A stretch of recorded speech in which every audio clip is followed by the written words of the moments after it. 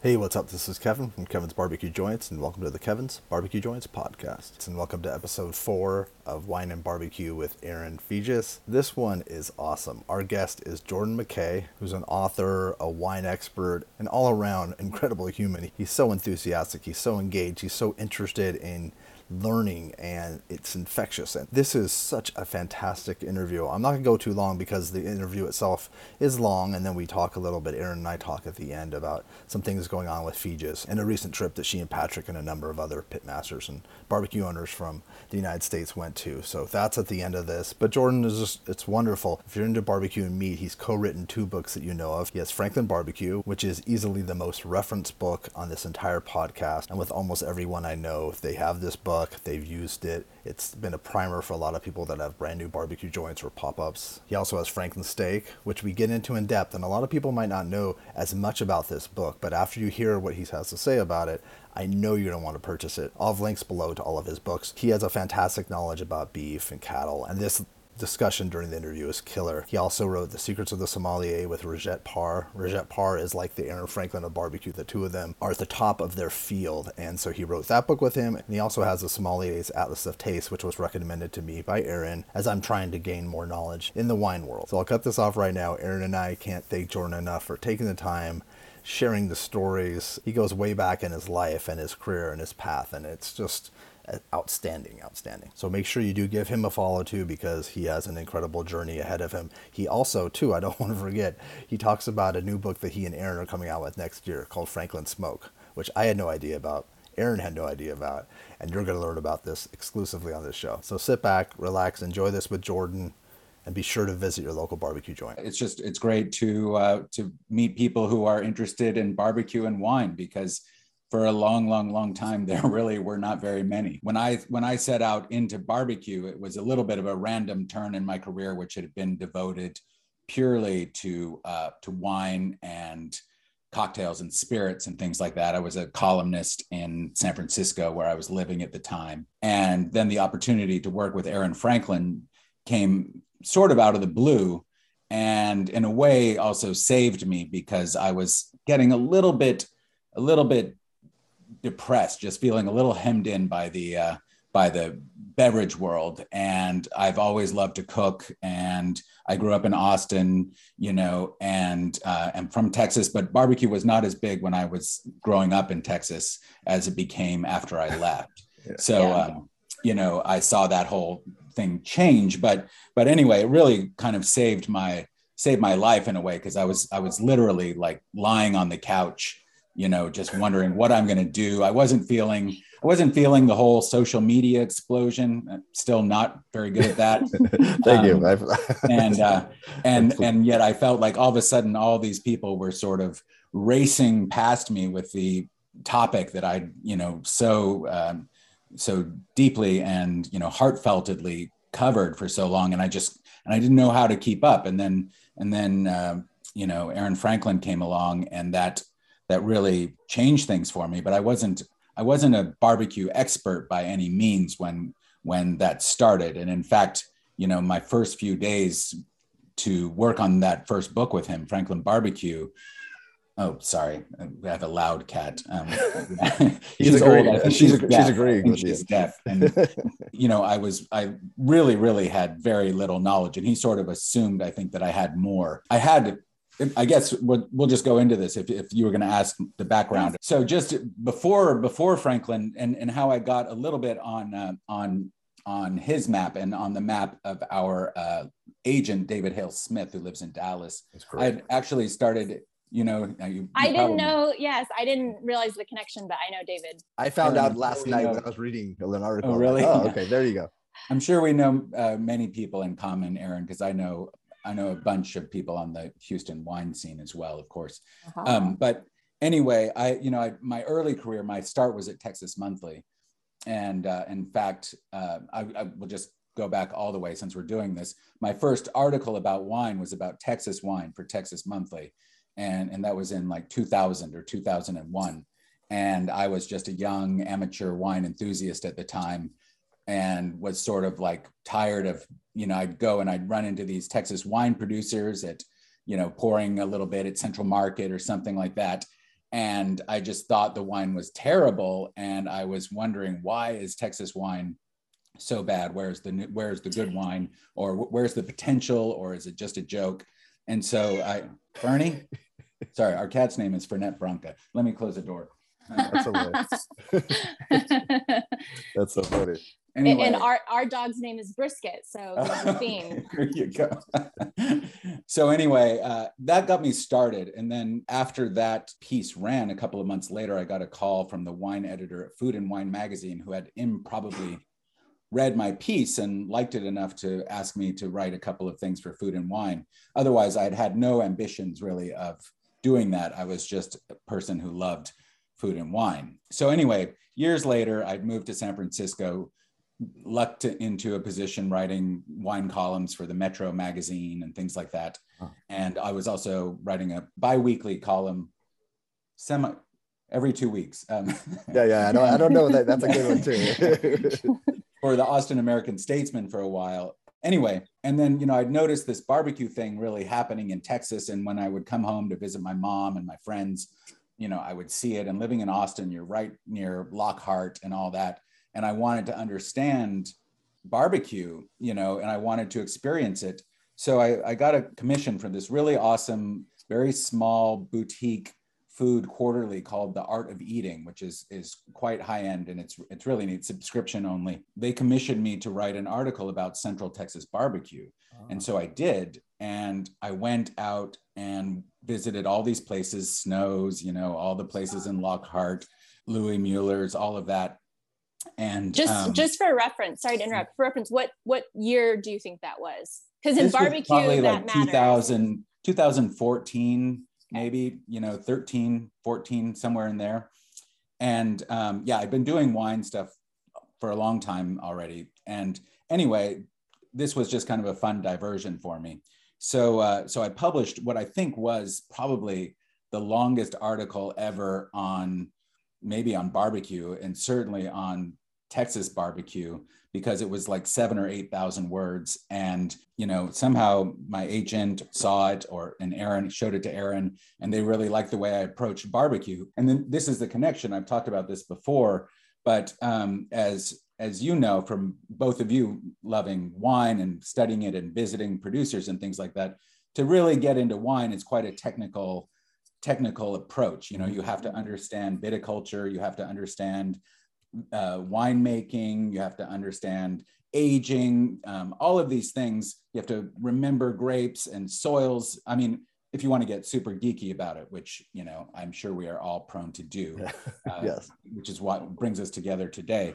But anyway, so I realized later that that's how Aaron Franklin, approaches barbecue. And I think that's why he was interested in my article, because I approached barbecue like I approached wine, and in a kind of scientific way, not just saying, oh, this is good, this is tender, but why is it that way? And then I think that was just kind of in a group with a number of food writers. We're starting to approach food in general like that. So that's the long story about how I got into barbecue. And then it's just, my relationship with Aaron has just been great. And, he's become one of a dear, dear friend, he and Stacy, his wife. So that's continued to be a really great relationship in my life. I'm sure you didn't at the time, but how did you realize how pivotal that book would be for people? No. I had no idea. I don't think anyone did. Our publisher didn't. We were all sort of shocked about that. And, it was heartening, because when we started it, Aaron, the challenge of working with Aaron is he always has 3, 4, 5 things going on at one time. He's just like, he's a very energetic person, and he loves to do things. And anyway, in this case, that's been the case of all of our books that we've been working on. And it was a case in the first one. He was also shooting his PBS show at the same time. And it was a very nice feeling when the book came out and was so significant. And even though I wish the PBS show had sort of reached a wider audience, or what, it lives on YouTube perhaps, but yeah, it does. But I was thrilled that a strike for books, that It's funny because I've done 300 plus of these interviews, some people more than once, but a lot of newcomers in the barbecue business, and almost every single one says that book is the book that put them on the road, or at least gave them some sort of guidance. It's I don't want to like, this might be insulting to some religious people. It's considered the Bible. This is the Bible for the barbecue industry. And to take it more into biblical references, people refer to the pre-Aaron and the post-Aaron. I was going to say that too. Time frames of barbecue. So when like when you were talking about your journey and your background and stuff, literally in my head, I was saying pre-Aaron, post-Aaron, because he changed the way people look at barbecue. We grew up in Texas, you in the Austin area, me in the Houston area. And barbecue was everywhere, but like, I never really thought of barbecue as part of my life. And I never really thought of barbecue as something that I could have a future in. And I think Aaron really changed that. And I think the book really made it so that people that were outside of his circle could access that. And he's so analytical. I mean, you just have a conversation with him, and once you get past like all the puns and, bad jokes, it's just this really analytical guy who, if he wasn't in barbecue and doing something else, he would have that same approach to how he did that thing. Like, he wants to understand the mechanics of it, the science. It's just, it's such a great base point, I think, for people that want to get into barbecue. And people always ask us like, hey, we have Aaron Franklin's book. What else should we get? And we're like, that's it. Well, that's all you need for Texas style really barbecue. Cool. It's really cool that and I agree with you. And it's really interesting because growing up in Texas too, yes, we had barbecue places in Austin. There weren't very many, and they weren't that good. But barbecue was something that was really very average. And I mostly remember it, being brought out in big, foil pans for like family reunions or soccer team parties, and you would just have this sweet, very cardboard like brisket. And even if you went out, as we learned, going out to Lockhart, those places are really cool, but they weren't, their style was not really that different than what you were getting, which was largely coming from ovens at the time, even in Austin. And, I think going back and looking at it, Aaron really changed it. He wasn't, and it's amazing that the power of deliciousness and really, really well-cooked barbecue, that alone can affect such change. I think Snow's was out there doing it even before Aaron, but out in Lexington, very small town, only open one day a week, is sort of it's a different animal. But Texas Monthly ran that article, or was the New Yorker? Someone ran that article on Snow's way back, and that was like the revelation. But then the fact that Aaron figured it out for himself. I don't even know if he'd been to Snow's, and was doing it in downtown Austin, every single day. That's the thing, is like, to make really, really awesome barbecue one day a week is fantastic. And out of a trailer too. But out of a trailer, and then out of a restaurant, largely by himself. The maniacal attention to detail and energy and your work ethic to do that 6 days a week, is astounding. But also, when you mentioned flavor is the reason why you do what you do, right? And why you're so hyper focused on wine and spirits and food, right? Yeah. And that's why you've chosen this path, right? You wouldn't be on this path if it wasn't because food was and the spirits, and that was all introduced to you at a younger age. Oh, absolutely. And and then just also even at a very young age, I've talked about before, written about how I got interested in wine and drinks by reading James Bond books when I was 10 years old, the old novels by Ian Fleming, dining. And I loved dining scenes. I just always had a great, I loved flavor, but also I'm a tourist. So I loved, luxury and expansiveness, and all of that stuff. And the spirit of wine and of food, it's so much more than deliciousness. It's connection, Yeah. it's travel, it's exploration, it's nutrition, all of these things that I really think are interesting. And barbecue, you know, was also, it was a way for a lot of people to start to experience this amazing culture of Texas, Yeah. you know. Do you remember the first glass of wine or the first vineyard or the first producer that you visited that you realized something was different? Because you talk about how with Aaron, that's when things kind of shifted for you. Like, can you remember that at all? That's a good question. I mean, I do have a few like wine epiphanies, which I remember were my first taste. I mean, I'm sure I'd tasted it. My parents were very nice when I was growing up. They let me drink, you know, they would put like, you know, 1/8 coffee, 7/8 milk. You know, I got to taste their wine.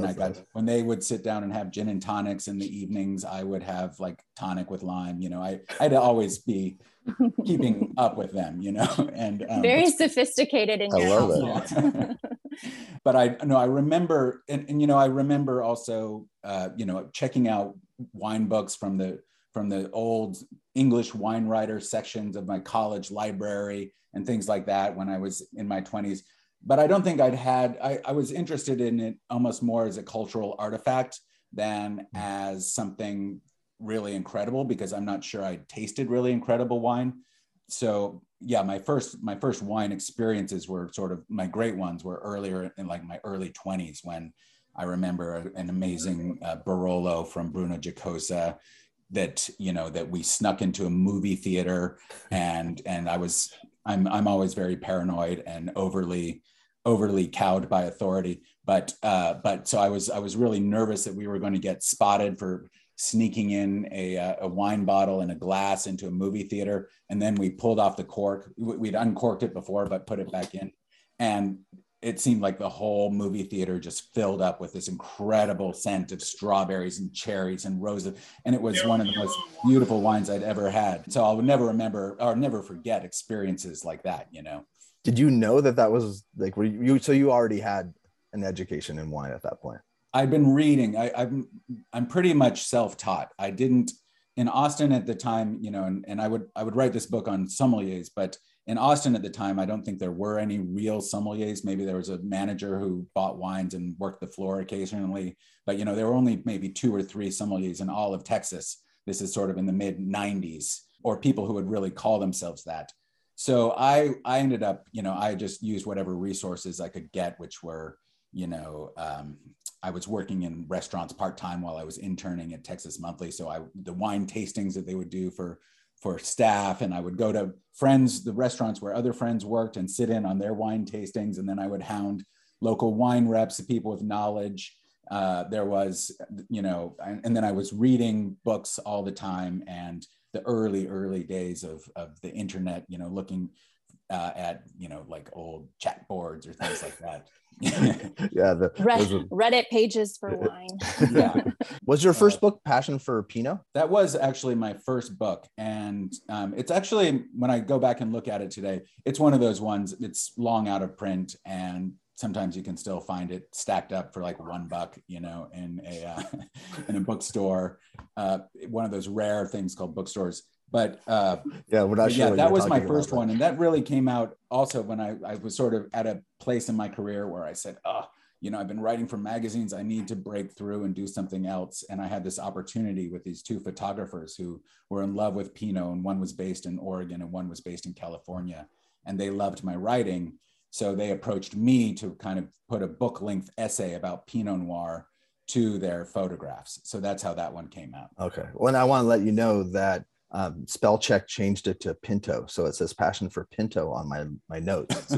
Just so also appropriate for appropriate. Yeah, I know, that's what I was like. Yeah. Which is like what? Why is this? Okay, so that was wine with Pinto, you know. How did you get your connection with Raj then? Was that was your next book, right? Yeah. So you know, that came through being in San Francisco, and yeah, there you go. And then our first book was Secrets of the Sommeliers, and that one, so I'll just briefly tell this story. Yeah.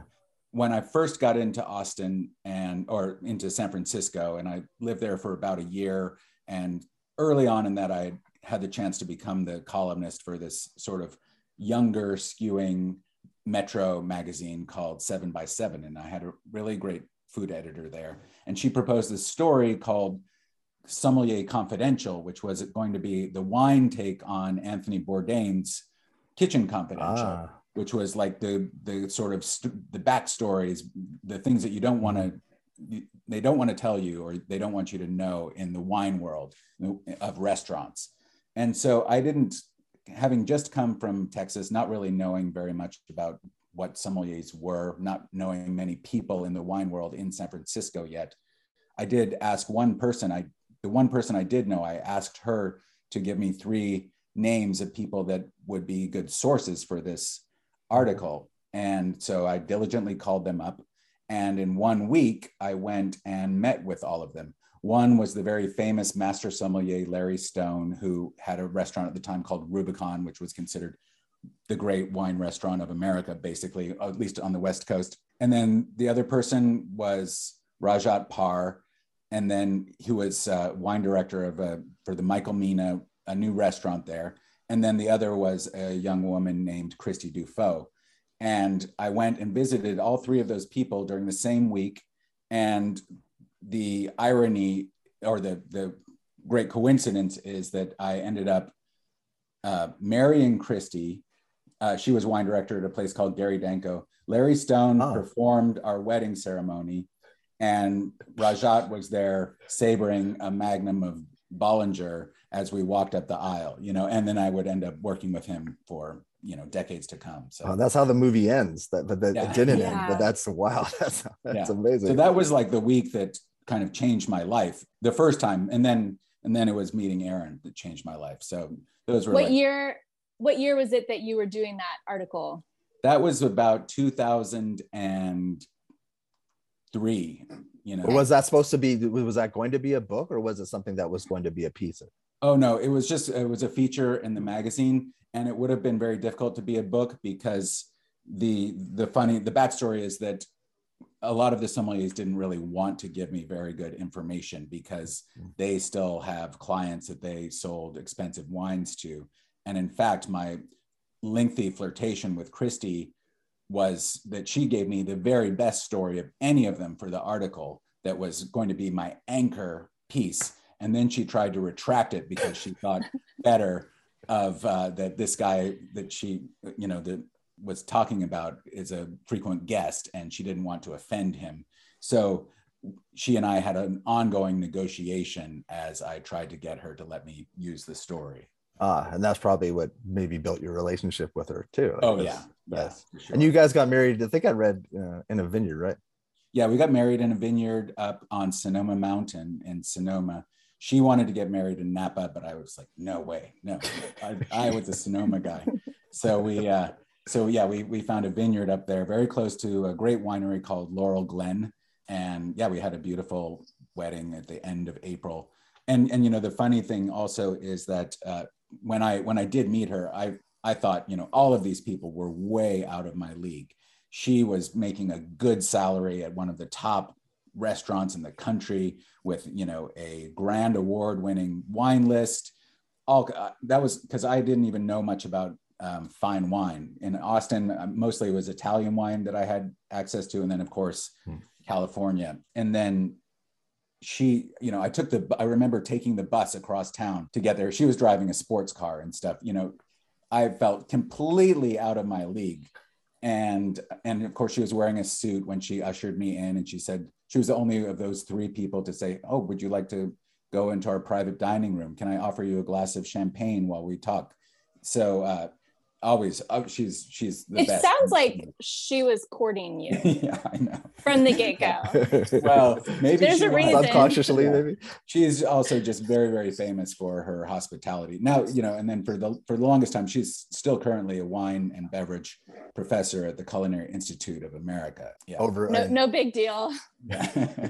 In Napa, is there still one in Napa? There is. She worked at the one in Napa for a decade, and then just last year we moved across the country to the East Coast, and so now we're outside of the CIA in Hyde Park. Okay, that's why Beautiful area. I was gonna ask why you moved, and is that probably why you moved? I asked myself that too, but that's that's one of the reasons. I was just going to say, so your storyline is sort of in line with mine. I was actually in San Francisco for culinary school from 2005 to 2006. Mm-hmm. And then I moved to New York. So we went from Texas to San Francisco to New York. And she won't tell you maybe, but she worked at Per Se. Oh, did you really? Oh, so you were very serious in the kitchen.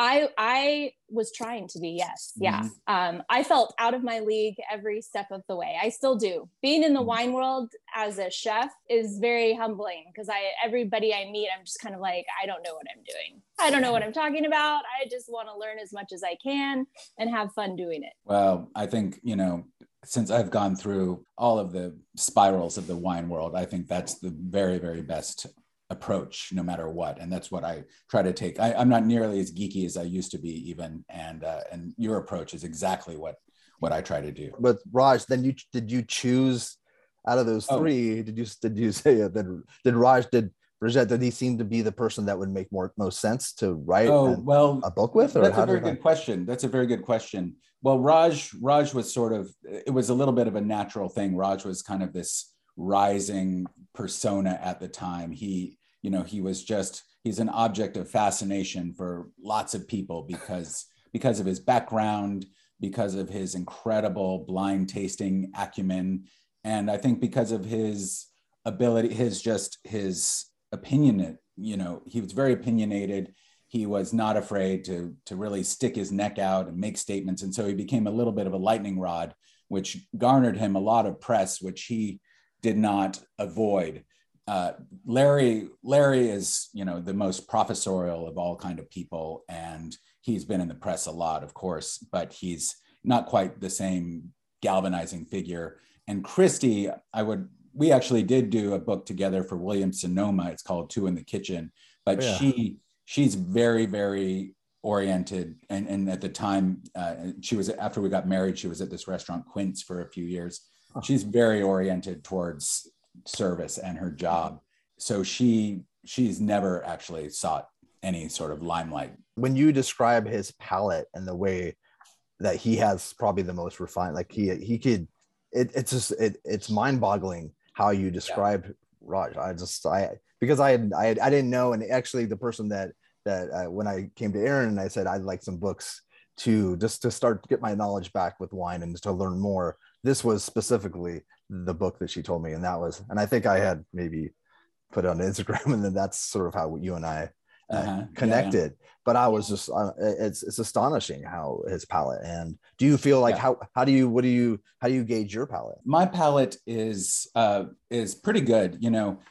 What I've really learned over the time, like when Raj and I spent many months in Europe traveling around writing the Atlas of Taste there, we on separate trips. And whenever I'd come back from one of these month-long trips, my palate was in incredible condition, like an athlete getting ready for the season.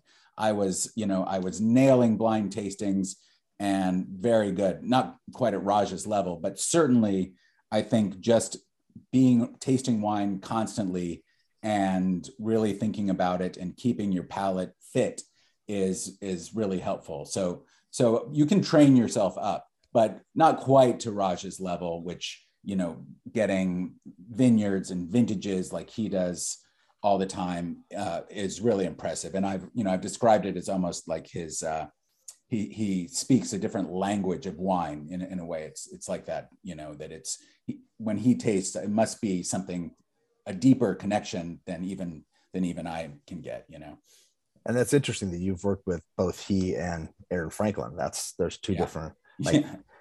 No, it is. And, but also I will say this, Raj, no one, or very few people in the world have tasted more wine and more of these same wines more times than Raj has. He was a true maniac who for years and years traveled all around all the time tasting. And he got the opportunity because once he developed his reputation, everywhere he'd go, people would bring him a taste of this. People, see him across a restaurant and walk and ask the waiter to give him a little taste of whatever they were drinking. And all the time and all over the place. And he would visit the domains, and So he, he really, really had this incredible library of wines mentally with which to draw on for blind tasting. One thing about Raj that I think is so great, like if you're our generation and you're into wine, you know who Raj is, and he's so talented, so special, but he's so accessible. Like when you meet him, and he's very social, he's out there all the time. I mean, he's at wine events, he visits, cities and gets himself out there, and he's so accessible. And so it really starts to make it feel like you can attach yourself to that a little bit and learn from him. And I think that's what's so special about him, is that he's this super talented enigma of a person. But if you want to have a conversation with him and he's in the room, you probably can. And that's great. Yeah. I'm so glad you pointed that out, because it's really true. And, you can even say similar things about Aaron Franklin. He is not quite as accessible these days as Raj tends to be, but the food and barbecue world is also dwarfs the wine world. And so, he has to protect his little personal space a little bit more. But, as far as, and Raj is the same way. Yeah, he loves to meet people. He's so open. He loves to help people. And Aaron also is incredibly generous with his time and his expertise. One question that I want to make sure that we don't forget is, how would you, what would your criteria be for putting together a wine list for a barbecue joint? Oh, wow. Well, it's a really good question. And I'm glad, I would love to have this conversation. And Aaron, and I do want to hear your approach and what you've been doing, because barbecue and wine, of course, I've written articles about it for this and that. It's always a subject that comes up. And yet there are very few barbecue places that had any sort of ambitious approach to wine, or even ambitious is probably too big a word, even any approach to wine whatsoever. I remember it's the Pecan Lodge that's in Dallas. Yeah. That was one of the first places I went to that had some sort of more serious, not serious wines, but wine selections with some intention, I felt, But I think, it's a tough question. Because not every, and again, Aaron, I would like to hear what you have to say. I want to hear not every red wine, just because a wine is big and red doesn't mean it's going to go well with barbecue, And I would say that, acidity, of course, is important, but it's not everything. Even then, it's a very, very complicated matrix of things that makes a specific wine work with barbecue. And then even beyond that, I would think now more that, that the kind of smoking you're doing, the kind of wood you're using, and the temperatures, all of that can really, really affect. So it's very difficult to say exactly. I think hopefully more barbecue people will get into wine, and they will really know their own meats and their own sides and things like that, and be able to hone in on what works well there. But I think, the last time, just not too long ago, I smoked a pork shoulder with a friend, and we had it's not even a wine I drink very often, but it was a Chateauneuf du Pape that was from Pégao, Domaine de Pégao, which is, one of the great legendary houses. And that was amazing. The roast pork shoulder with this delicious 2020 Domaine de Pégao Cuvée Reserve Chateauneuf was a tremendous match. It was much better than the Burgundy. Yeah. But Aaron, you found that different wines, you've had to navigate your clientele too. So it's a customer base too, right? Oh, I mean, just like any of the things that we've talked about, it's complex, right? It's a small menu. We're trying to navigate the wine world with a wine, or the barbecue world with a wine menu. So we didn't really have an example of what would work and what were people wanting. I come from Camerata, which I'm sure you're familiar with. And that's really where my wine education began, first under David Keck, and then Chris Paul Doyen, who was our guest on the last podcast. And so a lot of those foundations that I have in my wine education come from them. And it's been really important to us on our wine menu that you use the word intention. There's intention behind every one of our wines, and the intention is different. Sometimes it's the specific winemaker that we really like and want to support, and we support like their mission and what they stand for. Sometimes it's the wine itself. Like, how do I envision myself enjoying this wine?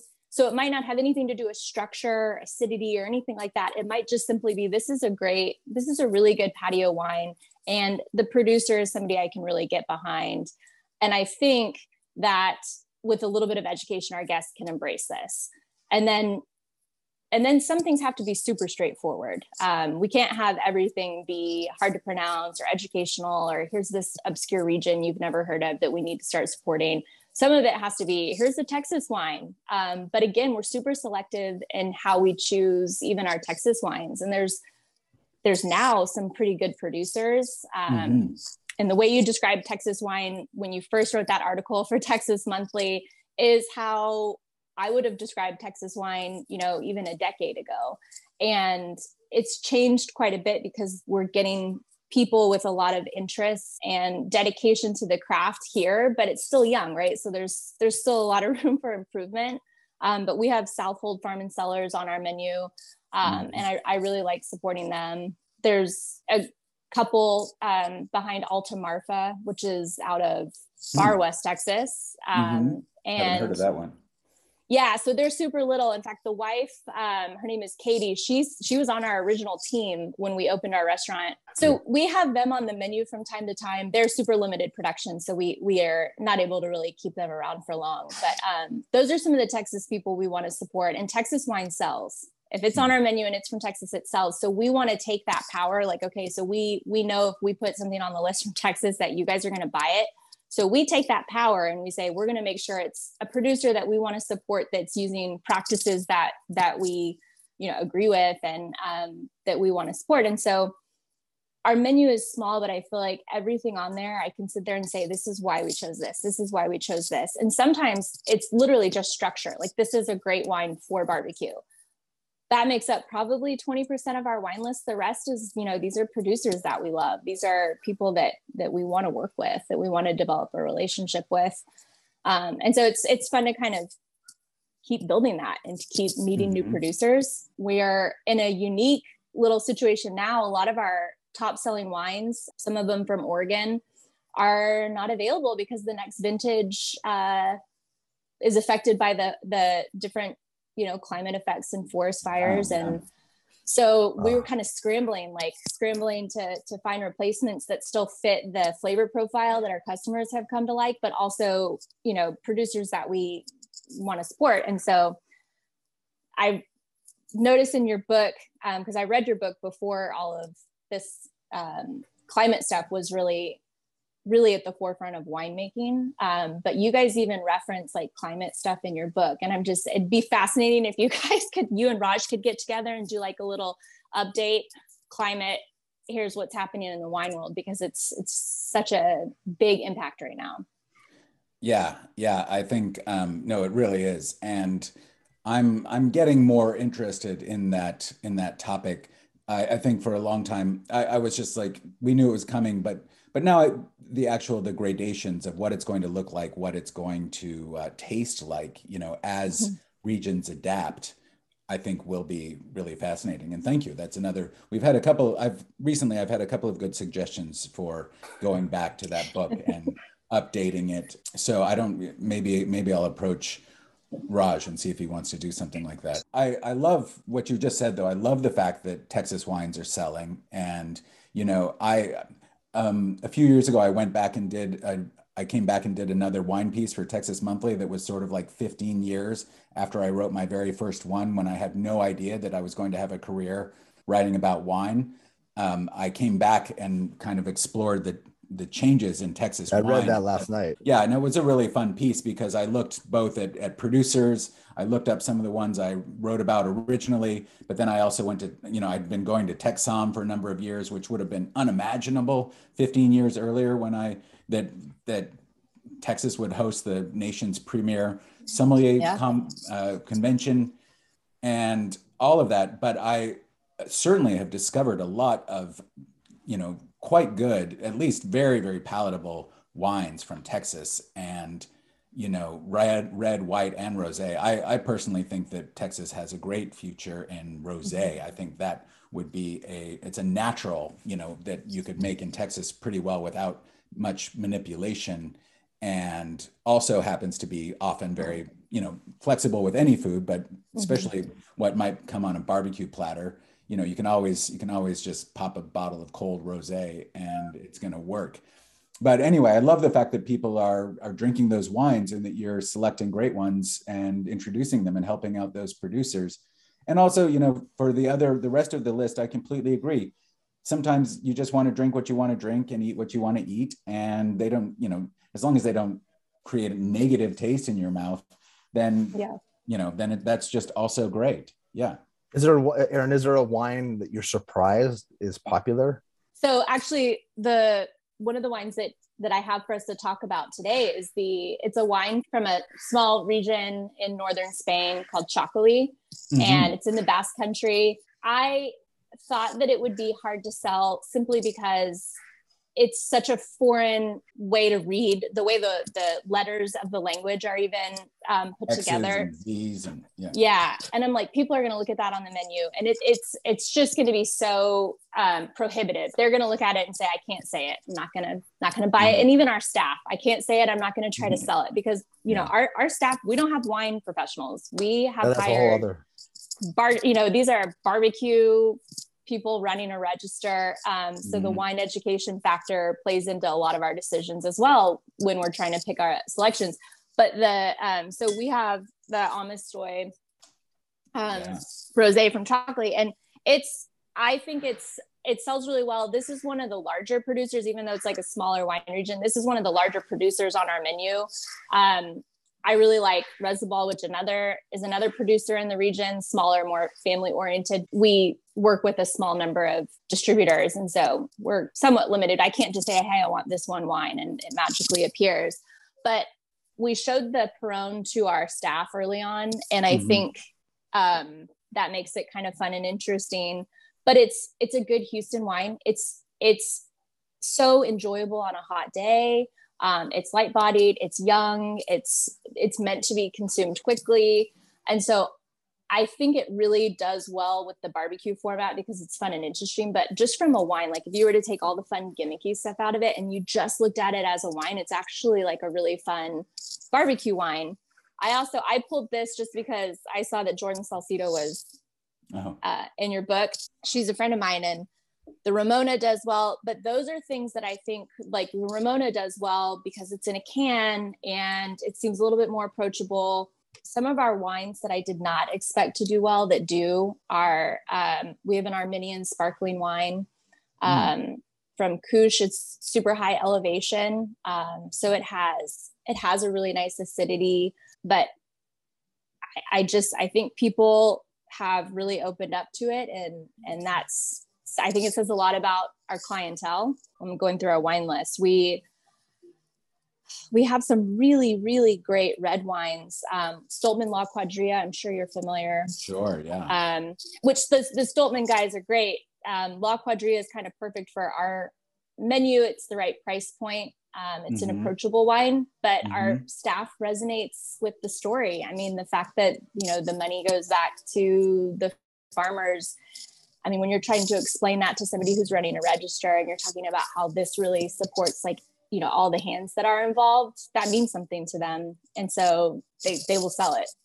So that wine does really well. Because you get people coming with not wine knowledge at all or very little, and they're asking for some help and they're asking for what should they choose, right?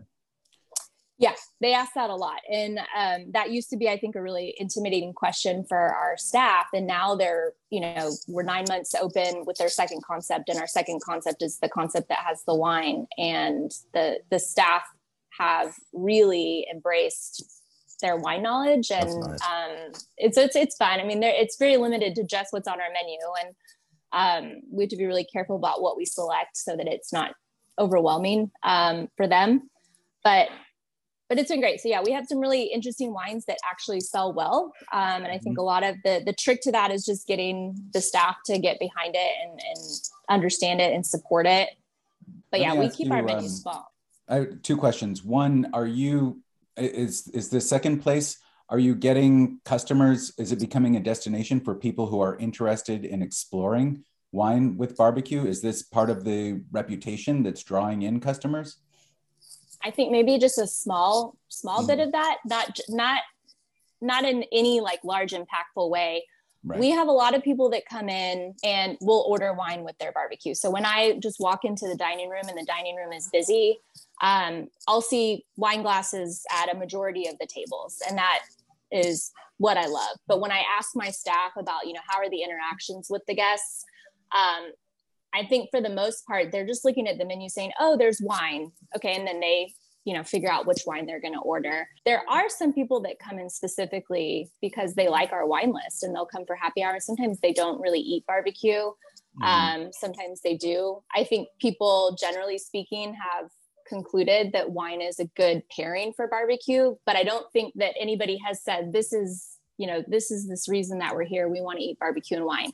Except for Daniel Vaughn. Daniel Vaughn has said repeatedly that he really appreciates our wine list. I've poured through like all of our wines with him, obviously while he was eating barbecue. And I think there's something really particular about the market of people that are very barbecue. They're very involved in the barbecue world, and they've been eating barbecue on a regular basis for, 10 plus years now. And they're looking for a different experience. And we're able to offer that. And so I love that there's people that can appreciate it. I just don't know that it's a huge amount of people. Right.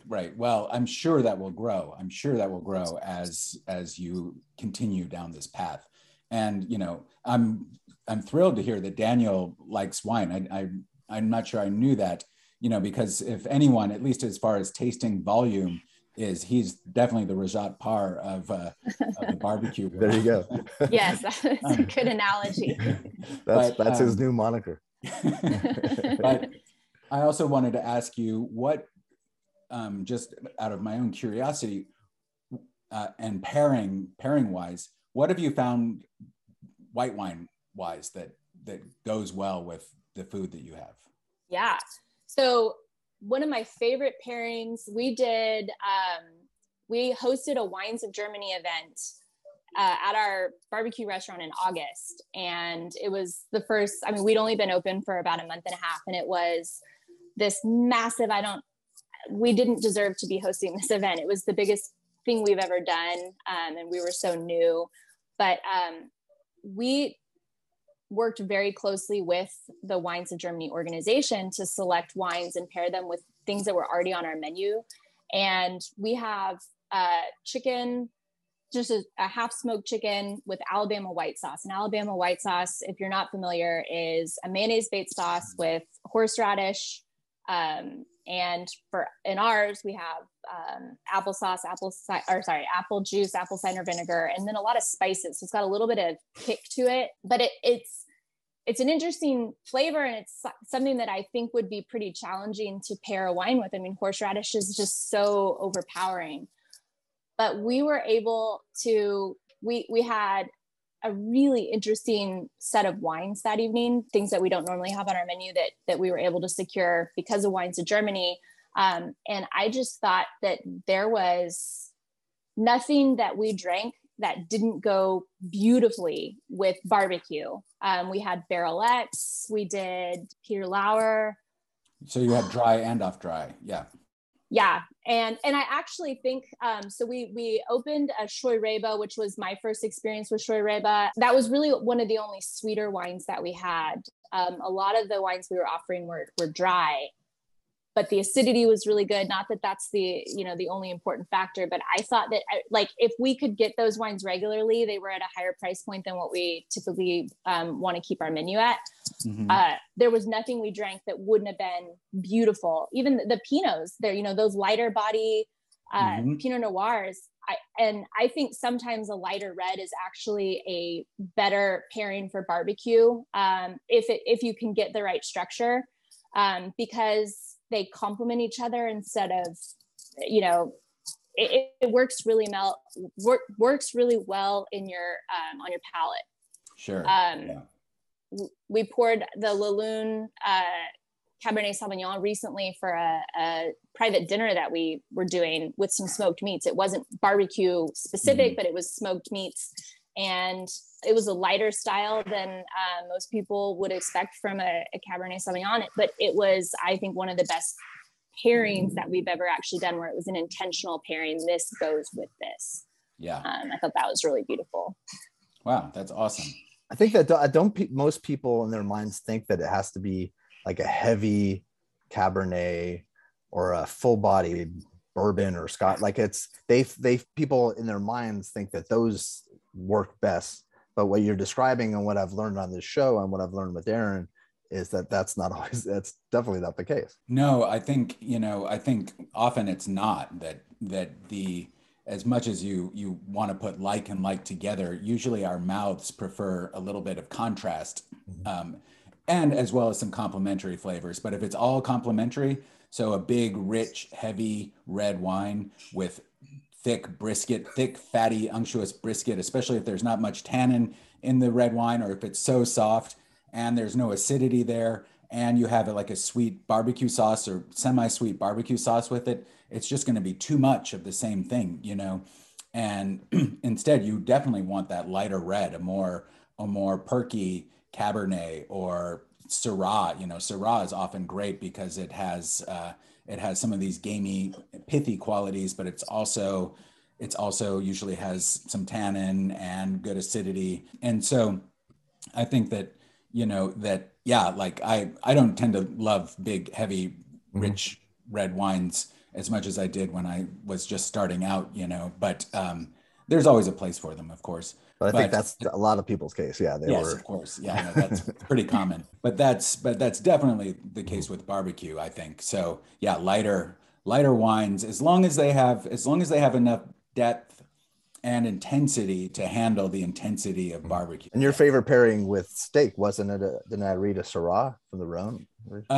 Well, so I don't necessarily have a favorite pairing with steak. That was with the Rhone Syrah was also, that's with chicken, Zuni chicken specifically from San Francisco, which by the way is cooked in a wood-fired oven with, it comes out with a little bit of a wood smoke. Everyone who says they make Zuni chicken at home, you better add some smoke on it because otherwise it's not proper. No, Raj clued me into that, like that and Northern Rhone Syrah, Côte Rôtie, Saint Joseph, Hermitage is amazing. And I always, to this day, even roast chicken, if it's not smoked, that's a wonderful contrast. You might think white wine and chicken or Pinot Noir, but actually Syrah is a great contrasting sort of pairing with chicken. With steak, you can do so much. You know, you can do all kinds of things with steak. It's really an open palette, I think. But you know, I did want to say you held up the Ametzoy, the Chacoli. You know, I will make a case. I love that part of the world, Basque Country. If you've not visited, should be high on your list of food destinations, because that's also, I mean, the seafood there is incredible, but also where I've had the most memorable tasting beef ever in my life. Yeah, it was Etchebarri. Yes, yeah, Etchebarri and other places. There on my honeymoon. Oh wow, yeah, that's probably my favorite restaurant in the world. And oh wow. And the beef that they have in northern Spain, when you can find it, is, you know, and I talk about it in the steak book. That was one of my revelations. I sort of like pushed the steak book more than Aaron. Aaron was sort of late to sign on to that, but I'm so glad he did. And part of that was just, we always, you know, steak is the kind of thing we just always love and we always eat, and it's almost never bad. It might be disappointing, but it's never bad. Sort of like pizza. And you know, and anyway, I had this revelation traveling in Spain for the Atlas of Taste book, actually, with Raj, and we were at some place in just kind of a random town after seeing this wonderful winery called Commando G. These three guys making incredible Grenache in the mountains outside of Madrid. And, you know, we went to this place for lunch, and it was like like a lot of Spain, it was just meat on the menu, basically, like pages and pages. So I ordered just a chuleta, a ribeye, and I took one bite and I said, oh my God, this is probably the best steak I've ever tasted in my life. Do I need to suddenly write a book about steak? Because I didn't think any really existed, or anything meaningful. So it was really with one bite that I had a revelation there and ended up pursuing it. And then while working on the steak book, sadly, Aaron couldn't go with me for this research trip because he has just so many responsibilities in Austin and with his family. But I went and spent a week with another friend who lives in Paris, just in the Basque Country, going only to asadors, to steak places. I hate you. The best way, I hate you. Oh God. Yeah, and a couple of very serious fish places, because there's a couple of places on the coast that do whole turbot. That's basically like the steak of fish, and they do it on the grill. But anyway, so and that's where and that's where I talk about it. And anyone who's interested, this phenomenon of older cows, and that had not come to the U.S. I think I started to help popularize it, as well as other people who'd gone to Spain and had the meat from older cows. And now it's gaining a little traction here. Daniel Vaughan, who we talked about, wrote an article about it a few years ago, and tried some with mixed results, I think, and attempts at eating older, cows that not aged beef. It's not aged beef, right? Yeah. It's older cows. Yeah. And that's a big difference. But it's been sort of mixed results. I haven't had anything in this country as good as I had in Spain. And that just, that is indicative of there being a real culture for that there, and not one here. And there's got to be some secrets to raising that. Yeah. Can you talk a little bit about, because it's in the book and it's a big portion of the book, is about grass-fed beef?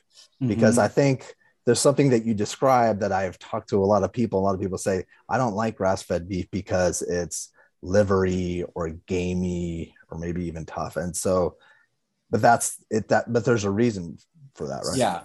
Yeah, I think so. I've obviously put a lot of thought into this, and I don't even know that I was able to get into it in quite as much detail as I wanted in the steak book. But yes, I'm a big supporter of grass-fed beef.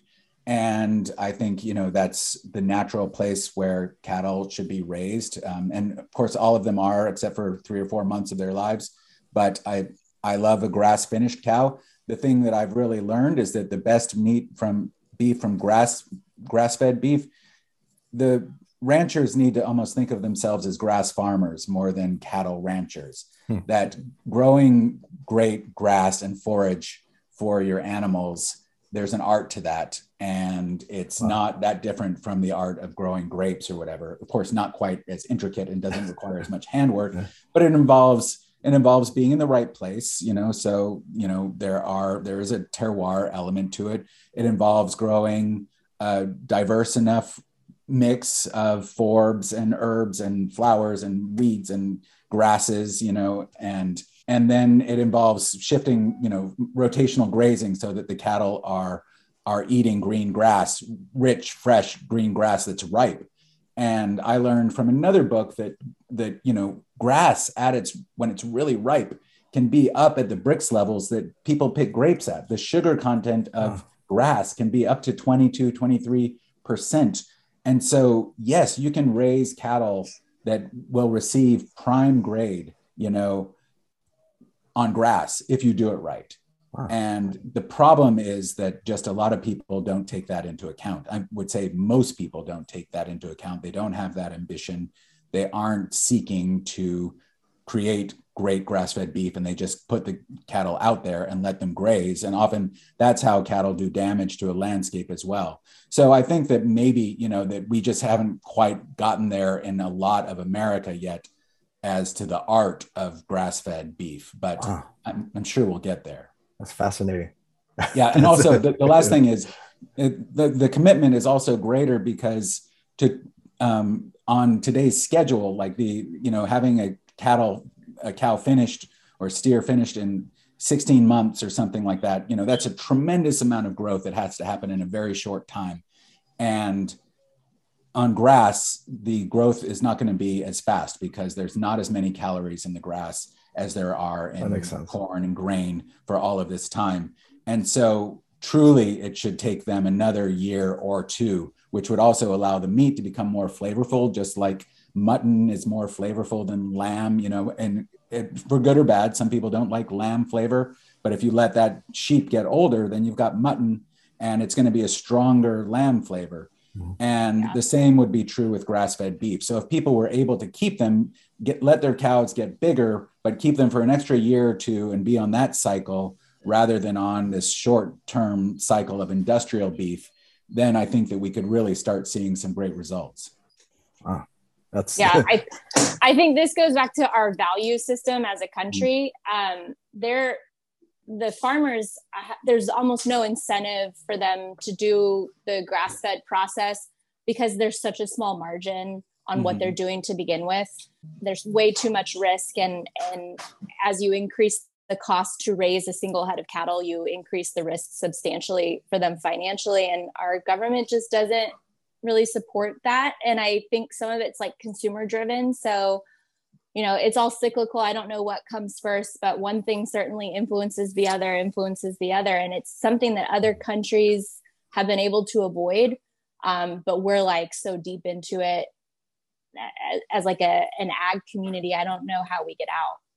Right. No, it's really true. And, I'm a firm believer that cattle are actually good for the environment, as I'm sure you've read about how they build soil, but they have to be raised properly to do that. Yeah. And given the size of American ranches and we got into this whole thing about just letting cows go and graze, and they can, as I said before, they can really beat down a landscape by overgrazing in a spot rather than being driven around and allowing grass. That's regenerative ranching. It's doing that, but they can be a net positive for the world and provide great solar powered, nutritious beef. If it's done right. We just have not collectively made a commitment. And that's changing. I've gone to some grass fed conferences and things like that, and talked to people and scientists, and there are more and more people becoming interested in this. And especially it can be shown to them that they can go carbon neutral. They can raise better, more nutritious beef that way, and actually even improve their bottom line. But they just have to make this change from their regular systems and rhythms. And as you said, change is really hard. Yeah. In just about everything. You talk a little bit about the flavor and marbling and how, there's some science that might actually suggest that that fat might not actually be where the flavor is coming from. And I know that might segue into the age on the beef. But what did you discover when you were doing that research? That's, I really delved into that, and I sort of hit a few dead ends. I think fat is definitely part of the flavor, because I know when I render out beef tallow and things like that, which I do when I'm making bone stocks and things like that, and I end up, marrow bones, and I end up with really beautifully rendered tallow, which I cook with, or I melt a little bit to mix into the dog's food. And I can smell this incredibly gamey, high-pitched aromas of the beef tallow, which are both sort of alluring and somewhat off-putting sometimes too. And so I know that there are definitely flavor compounds in there, but I think one of the scientists I believe I talked to, or I've read, is, fat's main job is actually to sort of move flavor compounds around in the mouth. So when the fat melts in our mouth and we're chewing, that it helps to actually distribute to all of our taste receptors the flavors. And I think a lot of the flavors are built more in the meat. However, maybe when you get to, when you see really good grass-fed beef, especially from slightly older cows, that, and you get that yellow colored fat, and maybe you've seen that, and you see that in Spain, that's incredible. And that is from beta carotene and things like this that the animals have absorbed over time into their fat. And the reason we think of fat as always being white is because they have not had enough time, and they've not spent enough time on nutritious, diverse forage for that to get into their fat yet, you know? And so what we're seeing is just the very basic minimum of what beef should taste like. And that's unfortunately what America is used to now. If we had a greater market for other things, I think we could start to see the incredible capability and flavor of great beef, you know? Yeah. So we talked about Echebari earlier, and my husband and I went there.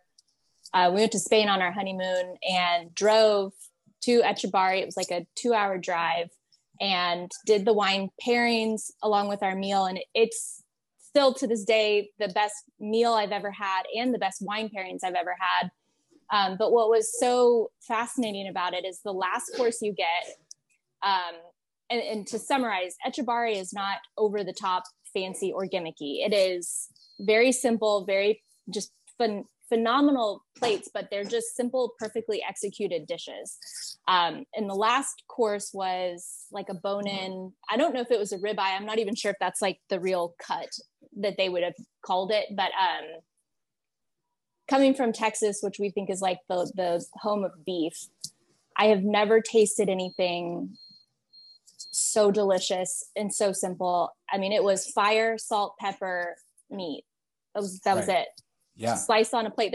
There was no vegetable with it. It was literally the last course was just this slab of meat, and it was memorable. And I've had steak throughout my whole life. I mean, I'm a big meat eater.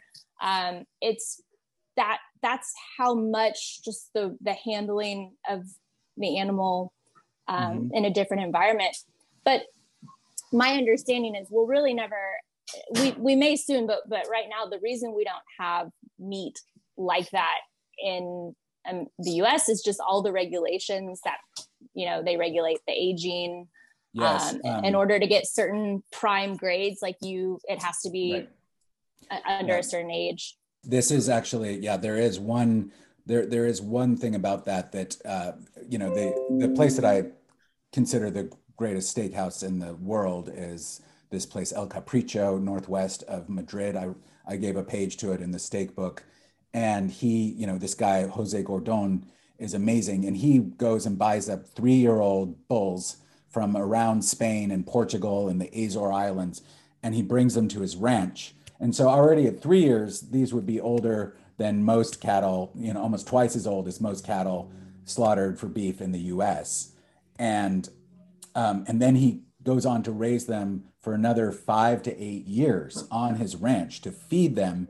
And then he harvests 1 or 2 a week for his restaurant. And it's also an incredible experience, like, you know, cooked in the same Basque way, Northern Spanish way, just grilled over coals. And anyway, the process of aging that, you know, is just, and letting the cattle get older is just so important. And I don't see that really happening here, but there are a few places you can seek it out. There's this, I mentioned them in the book, called Carter Country. They're up in Wyoming. They discovered that they have just been keeping these large herds, and many of the cattle there have gotten older. The beef that I've had from them doesn't quite get to Spanish level, but it's good. Are there any in the big cities? Can you think of any in? No, That's it's just sad. So I saw there's a butcher that I follow on Instagram. I can't remember what they're called, in Seattle, and they recently had an offering to their local customers of some older stuff. Okay. So it's really worth going to. And also, Aaron, I would just second what you say, that that Echebari, unfortunately, it's like on the San Pellegrino list, top 5. It's the secret is long out, and so it's gotten a little bit fancier now. For instance, it's hard to order a la carte. You have to kind of do the whole tasting menu, but the food is still as good.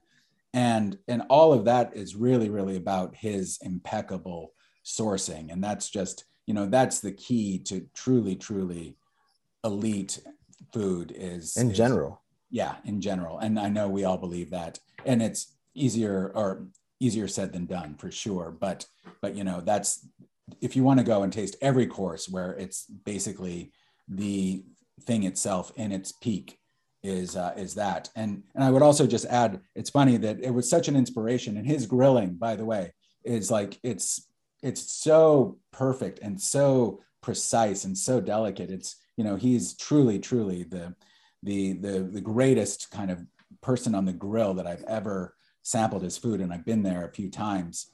You know, it's just it's like the tenderness he gets, just taking it off at the right time, but still just getting a kiss of smoke, not too much. It's not barbecue, because everything is grilled over wood coals. That's what he says is the most important thing, is use wood coals. You can't do it with charcoal, but just the little whisper of smoke, and then a perfectly grilled ingredient at its height of perfection is basically heaven, you know. Yeah. And salt, pepper, and olive oil. That's all he really You uses. guys, I want to, like, my cousin lives in Madrid. I need to go visit her and then go. Yes.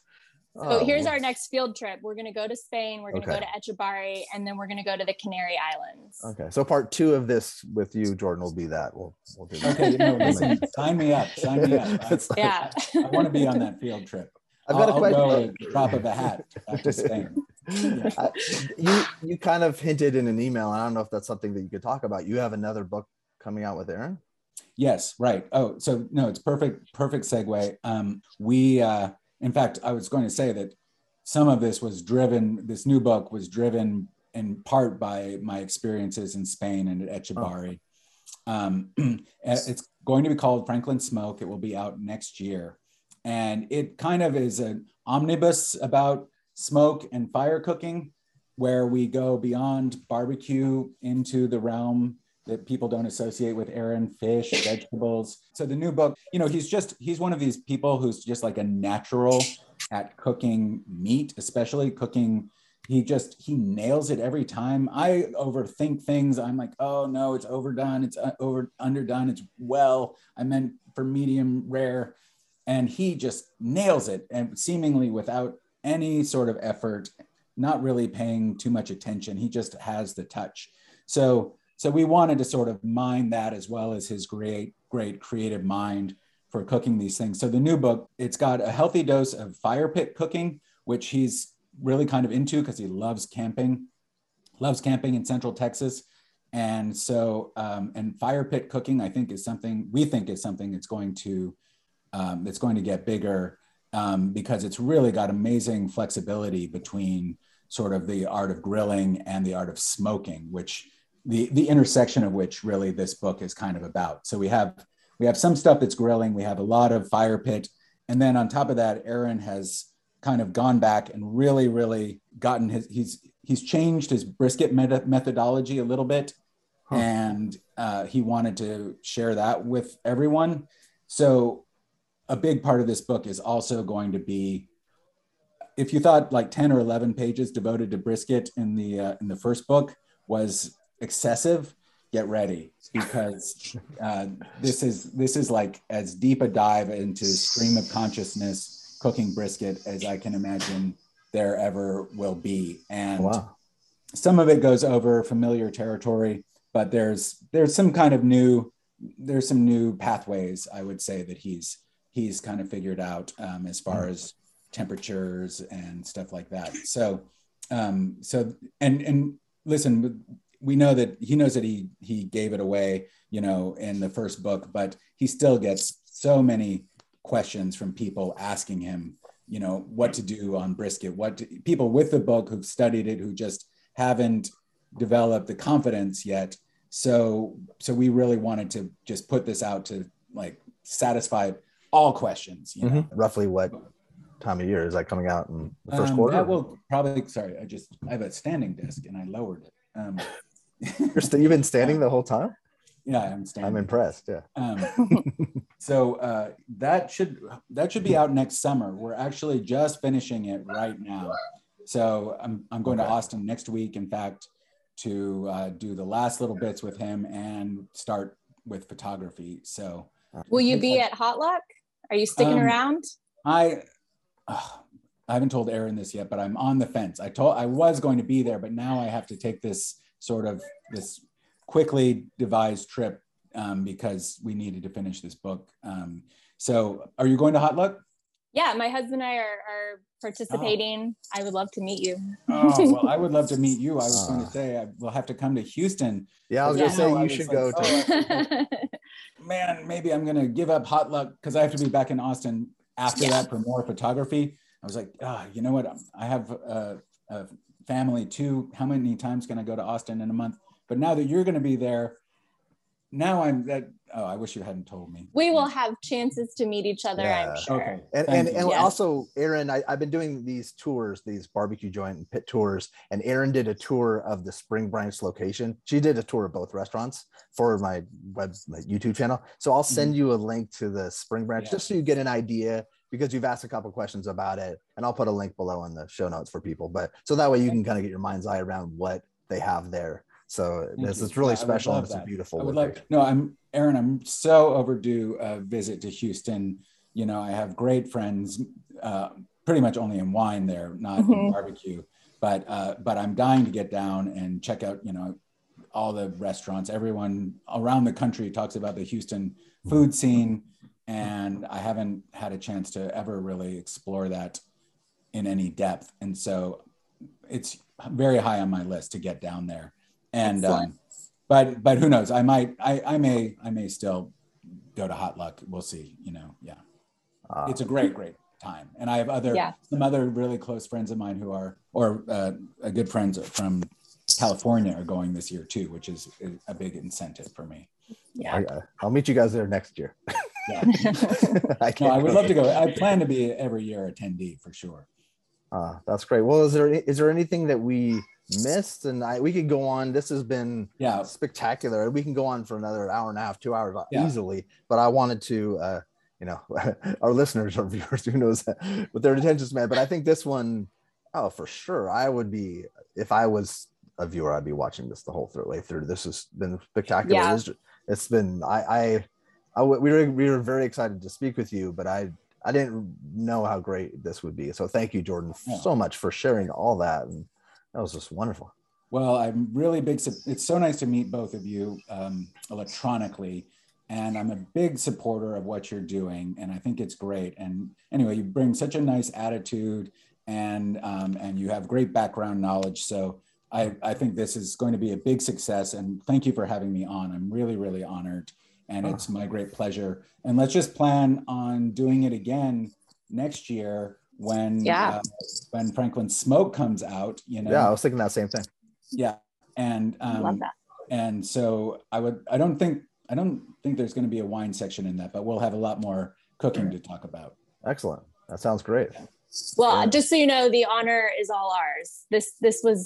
We were really excited about this. So thank you so much. Yeah. Cool. Well, I can't. And Kevin, I get down to LA periodically. I was just there actually. So I look forward to meeting both of you in person. Okay. Okay. And then thank you so much. Yeah. Thank you, Jordan. Have a great day. Have a good week. Our first wine that we are tasting today that's from our menu is the Amestoy Rubentis. It's a sparkling frizzante.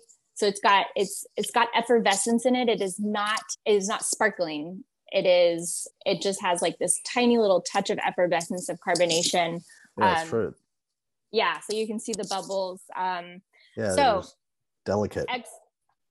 Very light bodied. So this is grown in northern Spain, very, very tip top of the country, very cold climates. It's a very dramatic coastline, but it yields this really light bodied, kind of pretty wine. It has a little salinity that you can detect. So if you drink it, you'll taste a little bit of the salt water. It's very windy and breezy and cold. And so that air is just full of salt. So all the air that's just like hugging these grapes on a daily basis is full of like cold temperature salinity. And I think it's just really cool when you can taste that in the glass. You can taste that. You can definitely taste it. Yeah, that's so good. Yeah. And then another kind of unique thing, you don't have to drink it using a Perón, but I have a Perón, and this is something that you see with Spanish wines or at Carlos and Charlie's if you're ever in Cozumel. But the proper use of the Perón is just to kind of pour the wine this way. I've read many reasons for why, why would you use a Perón? I mean, yeah, I think that's some of the things I read say you aerate it, but that's not really like the true function of it. Honestly, I think it's just the vessel that was created, years and years ago. And another thing I read, which I thought this was funny, and if this is in fact true, then shame on me, but they said that it was good for communal drinking because you could share the bottle without putting your lips on it. And I thought, oh, come on, please. But it actually, Perhaps. it is kind of true coming off of the last 2 years. But yeah, it's a beautiful wine. And like a really interesting fact about the area where this is from, the ground type is called Fleisch, and it's sedimentary rock that is basically just piled on top of each other. So it looks like pancakes of rock, vertical. And that certainly lends some of the terroir to the way this wine is going to taste in your mouth. But what it also did was created the perfect backdrop for Game of Thrones Dragonstone. So the last couple seasons of Game of Thrones, when they're filming more at Dragonstone, so this is for Game of Thrones nerds, including myself, that is all filmed like 100 yards. I might be exaggerating a little bit from where this winery is. I mean, it is a stone's throw to where this winery is, and it's that super dramatic coastline. So when I said that earlier, now you know what I mean. It is a very dramatic coastline. There's so much about it that's unique to the area, but it's beautiful. Beautiful. What are you pairing? What are you in your mind pairing this with? I mean, this is a barbecue tray wine. Like if you come in and order a platter of barbecue, I would recommend this any day, I agree. Particularly if it's a warm day and you want to sit on the patio. This is a really, really nice wine. It's young. It's meant to be young. When we were in northern Spain visiting the wineries, a lot of them were putting our wine glass under the aging steel and just pouring directly unfiltered into our wine glass because that's the preferred way to drink it.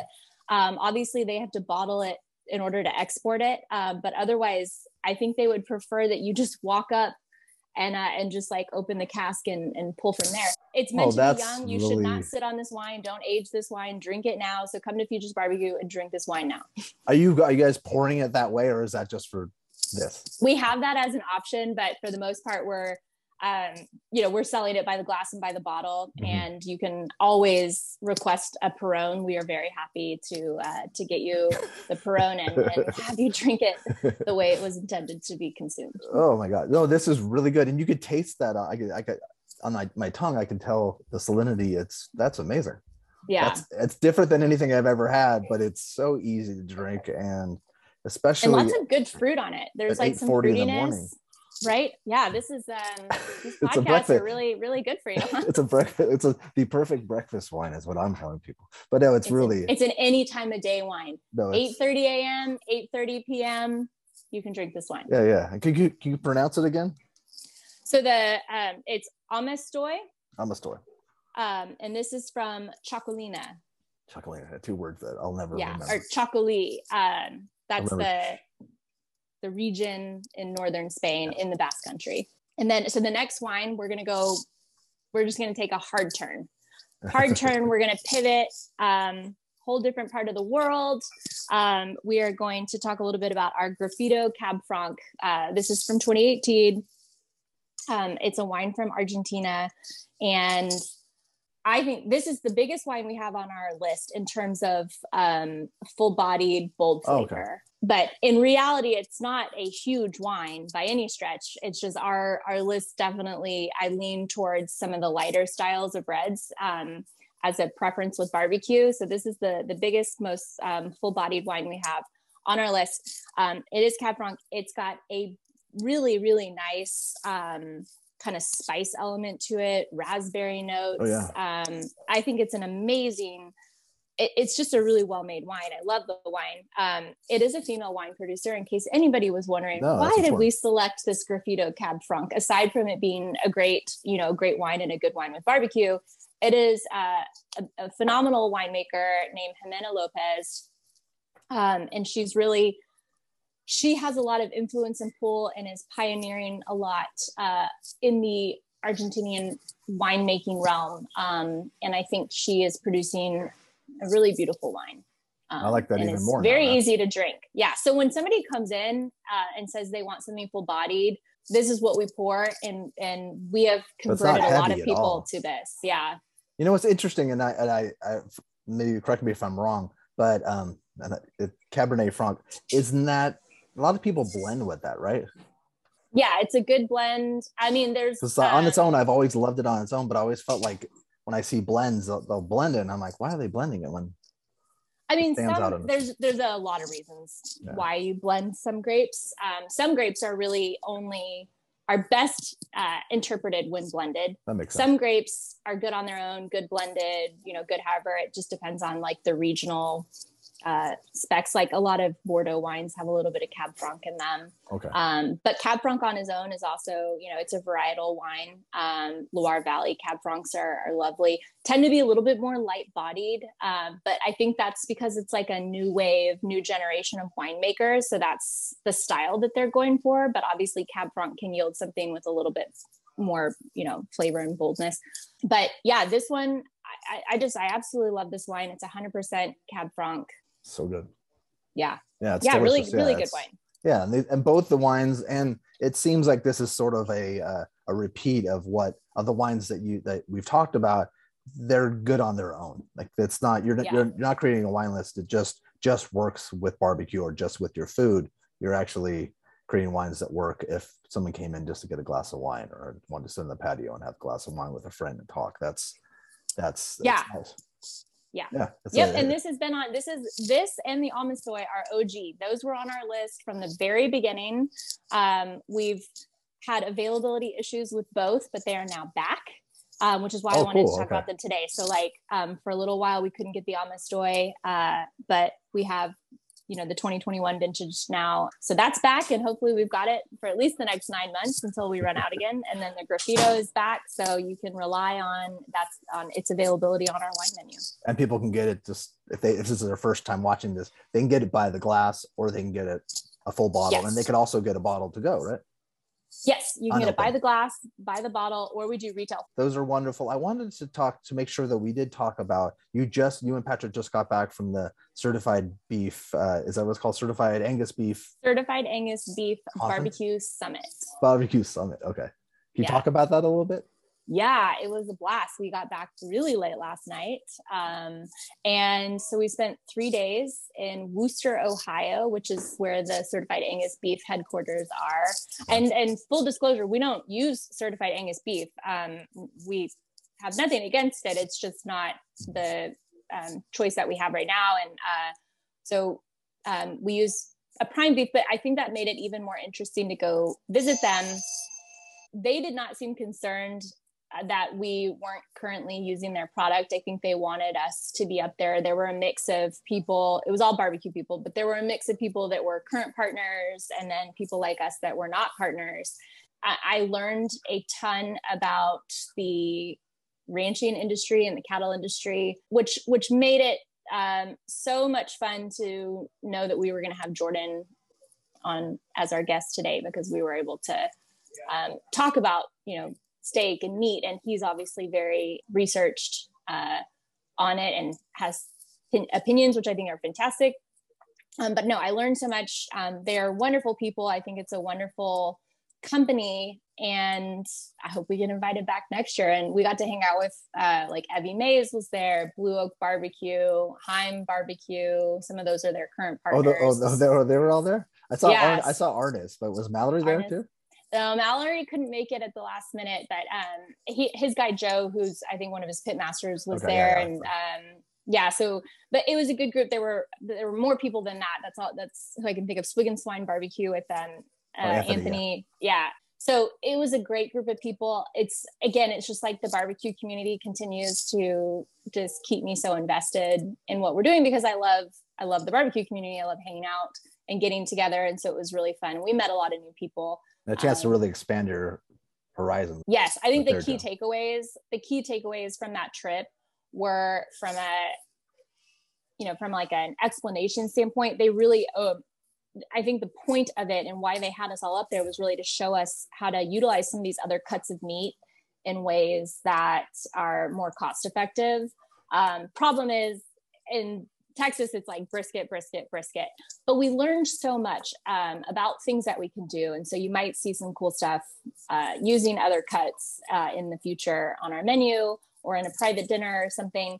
Oh, cool. But it's also, when you get all those pit masters together, we just all start talking shop, right? Like business practices, things that we're doing. What are we experiencing? What are we seeing? And so it's nice to get, to hear things from outsiders that validate some of the things that we're feeling, some of the things that we're doing. It's important.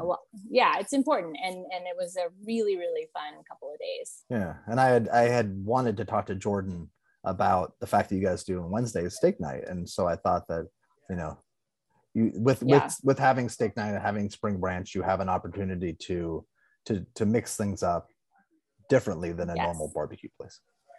Yeah. And we're kind of like, we're figuring out what the future of our steak night is, because it's changed. Some days it's like hugely successful and really popular, and then other days we don't really sell a lot of steaks. So we're really kind of trying to that's interesting. That's good to know. Okay. Figure that out. What are people enjoying? What do we want to do? It has to be something, if we prepare this dish, we can't just sit on all this extra product if we don't sell it, right? But I think we're introduced to a lot of really great ideas using some lesser known cuts of meat that will yield super tender, really like filet-like almost steaks. Not to say that filet is the best steak, but just that really tender bite. But a lot of people love filet, yes. Yeah, a lot of people love filet. And from cuts that are nowhere near the filet on the body, but also price-wise that are nowhere near the filet, like things that we can actually as a business afford to take a risk on. Because that's what steak night is. Steak night is a risk. Yeah. And so it's kind of exciting. Like Patrick and I are like just jotting all these notes down, kind of going back and forth, just talking about what we can do and what we want to play around with.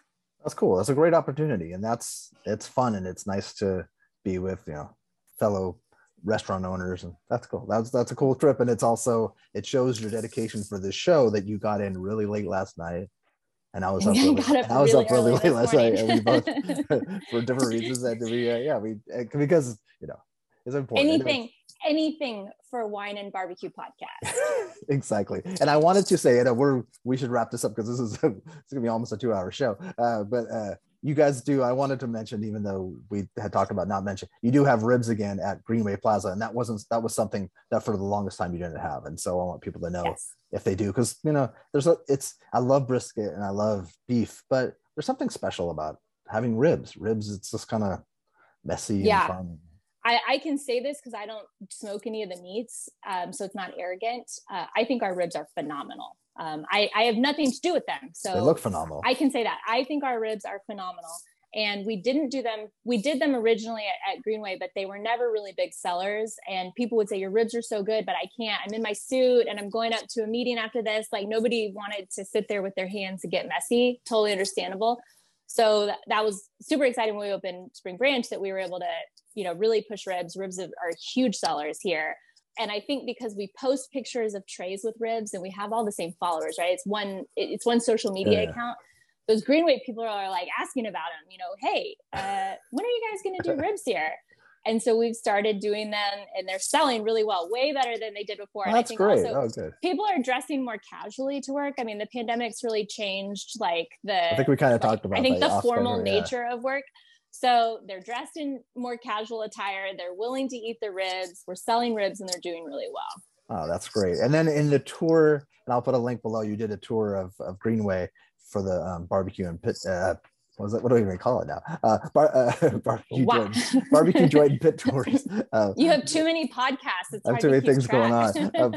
I'm trying to diversify. I'm excited about so many different topics that I want to share with the world. But when you did the tour, you showed the burn ends, and it was the big red burn ends. Is that something that you have burn ends there a lot, or is that just kind of random special? Or?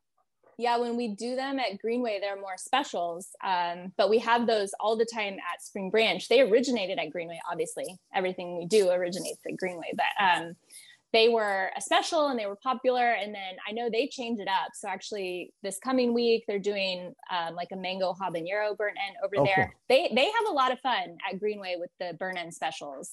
And so I highly recommend that if Spring Branch is not the closer location and you're not intimidated by the parking, that you go to Greenway on Wednesdays and check out those burnt ends. That's the day we do that special. It changes up, but they put out some really awesome stuff. The Szechuan peppercorn burnt ends that they do are, I think, our most requested special. They want us to do them at both locations, and we'll pull the trigger at some point. But right now, it's just so special that it's there, and we like that. And that they created that. That's not Patrick and I. That's solely the team at Greenway being creative and coming up with that. Well, and if you're intimidated by the parking, you did an awesome tutorial in the video, like hands-on, real-time parking, which was awesome. That was so so unexpected, but it's really cool because it's difficult just to get your brain around how to do it, and then you showed it. So if people are curious, I'll put a link below to the parking, and I'll put maybe a timestamp so that people can see just parking, and maybe I'll promote that eventually, just the parking portion, just to help people understand that. So then you do have burn ends every day at Spring Branch when you're open? Yeah, we do burn ends every day at Spring Branch. Do you mix those up or just a specific kind? Do you have a well, we're right now it's all the Big Red. I think that they might switch it over and not, but it will switch into another permanent burn end style. It's just, I think they're kind of trying to figure out what the next sauce is going to be. There's not many places that just have burn ends every day in Texas, are there? I don't know. I'm gonna do research now. That's good. I know in the past, no, but I don't know, because in the last couple of years, it could change. Yeah. We don't get out much. But I should know. But no, they sell really well. In fact, if they're not available, it's because they sold out already for the day. And we do a lunch cook and a dinner cook for the burn ends, just because we want to make sure we have them for dinner. But that doesn't mean that they won't sell out quickly. And you just order them by the pound? Yeah. Oh, cool. That's awesome. I guess, it would, I was thinking maybe like an order, like you would get an order of burnt ends, but then I guess you can get them by the pound. When we sell them by the pound. So quarter pound, half pound, full pound, 2 pounds. You can order as much as you would like. Gosh, I just more and more I hate that I live so far away. But this has been phenomenal. This has been great. There's a lot of topics we could talk about, but I think this is time to probably put it to a close, because it was so wonderful with Jordan, and can't thank him enough for stopping by the show. Yeah, that was amazing. That was wonderful. Well, have a great rest of your week, and then so I'll we probably should end this in the proper way. So Erin, I hope you have a good week, and look forward to next episode. This is fun. This has been a nice episode 4. Yes, thank you. It was so much fun. You guys have a good day.